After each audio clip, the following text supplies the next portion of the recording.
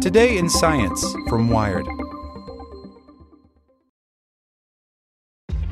This episode is brought to you by ShipStation. You know, some things take a lot of work, like sending little robots to far-off distant planets. And just as that's challenging, so too is running a successful e-commerce business, especially when there's so much to do. So I want to introduce you all to ShipStation. Now, I love using ShipStation because of its easy-to-use dashboard, which makes managing orders and printing labels a breeze and super smooth. Oh, and the customer service is just out of this world. It's exactly what you need to help grow your business. Sign up for your free 60-day trial at shipstation.com/technews. That's shipstation.com/technews. Want to learn how you can make smarter decisions with your money? Well, I've got the podcast for you. I'm Sean Piles, and I host NerdWallet's Smart Money Podcast. Our show features our team of nerds, personal finance experts in credit cards, banking, investing, and more. And they'll help you make the most of your money while cutting through the clutter and misinformation in today's world of personal finance. You'll get clarity on strategies to help you build your wealth, invest wisely, shop for financial products, and plan for major life events. Listen to NerdWallet's Smart Money Podcast wherever you get your podcasts. Here's today's spoken edition of Wired. Inside SwampWorks, the NASA lab learning to mine the moon, by Daniel Oberhaus. This is a story about dust. Dust that can mold into the shape of an astronaut's boot and remain unchanged for millennia. Dust that cuts like glass, dust so fine that it brings billion-dollar machines to their pneumatic knees. Moondust.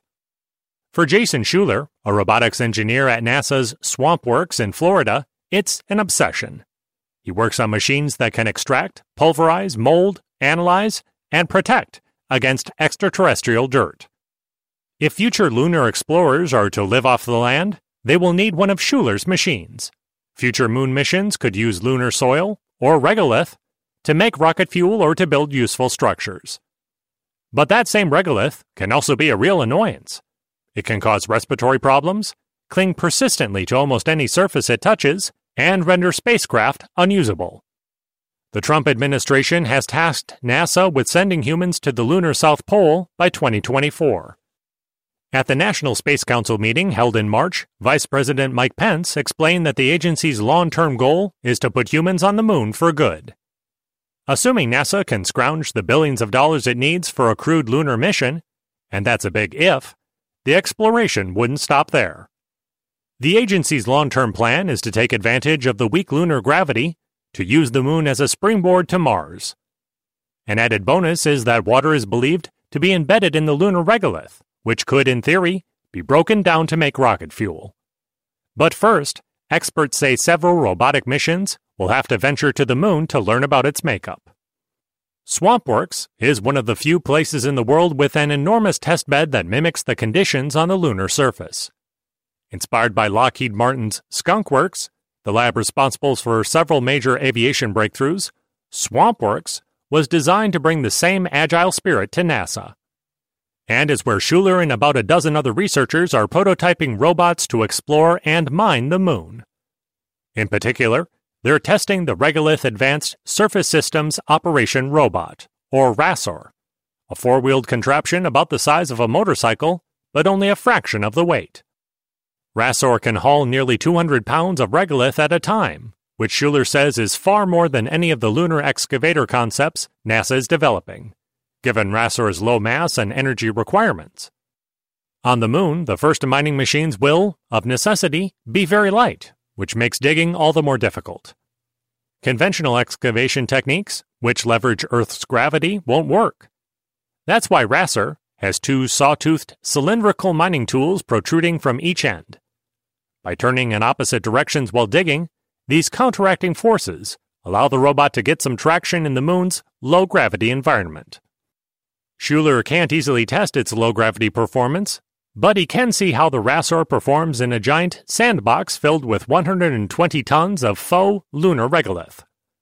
The Big Bin is the world's largest regolith testbed, and it is used by SwampWorks engineers to troubleshoot the bot before it heads to the actual lunar surface.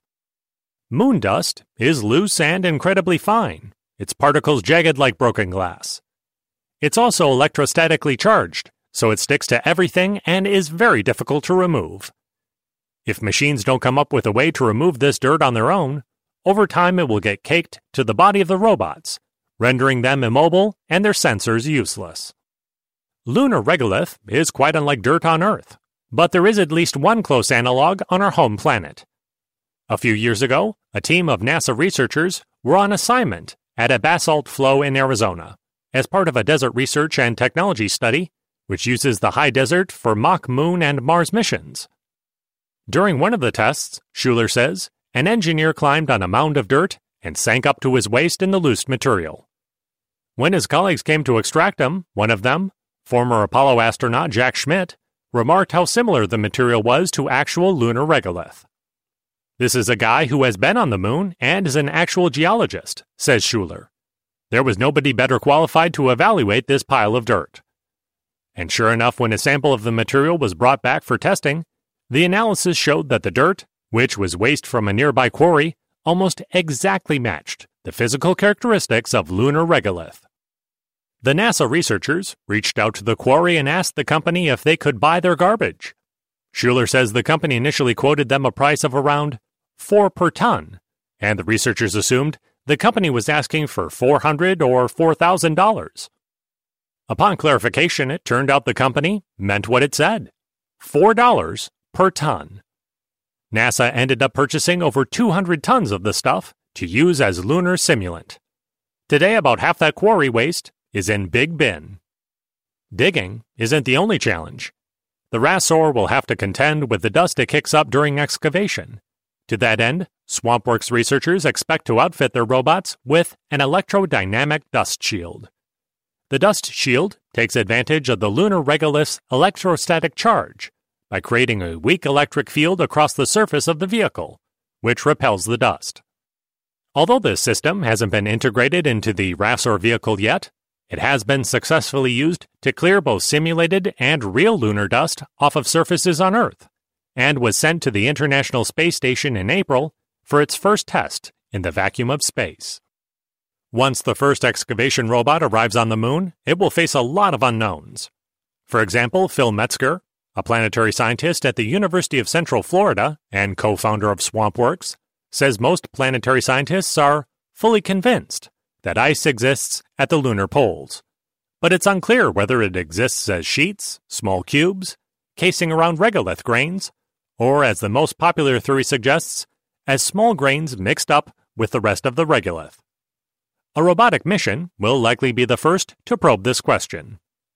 Then there's the issue of turning moondust into construction material. Schuler and his colleagues are exploring two main techniques to this end.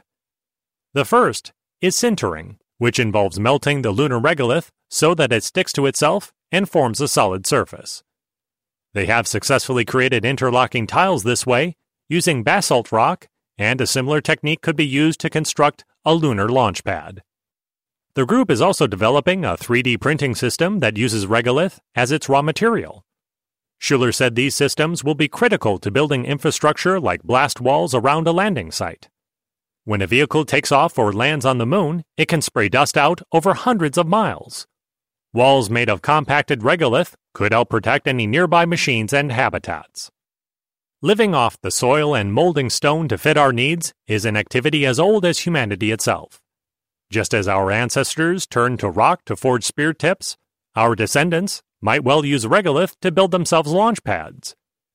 In the courtyard just outside the entrance to SwampWorks sits a small, nondescript boulder that originally sat in an overgrown lot nearby.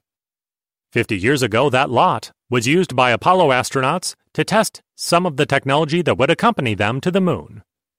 Forged on geologic timescales, that boulder was one of many hauled from the western United States to take up a new existence as simulated moon rock. Now it's a nod to the long-standing relationship between earthbound humans and the land they live on, and how that bond will continue in space. Want to learn how you can make smarter decisions with your money? Well, I've got the podcast for you. I'm Sean Piles, and I host NerdWallet's Smart Money Podcast. Our show features our team of nerds, personal finance experts in credit cards, banking, investing, and more. and they'll help you make the most of your money while cutting through the clutter and misinformation in today's world of personal finance.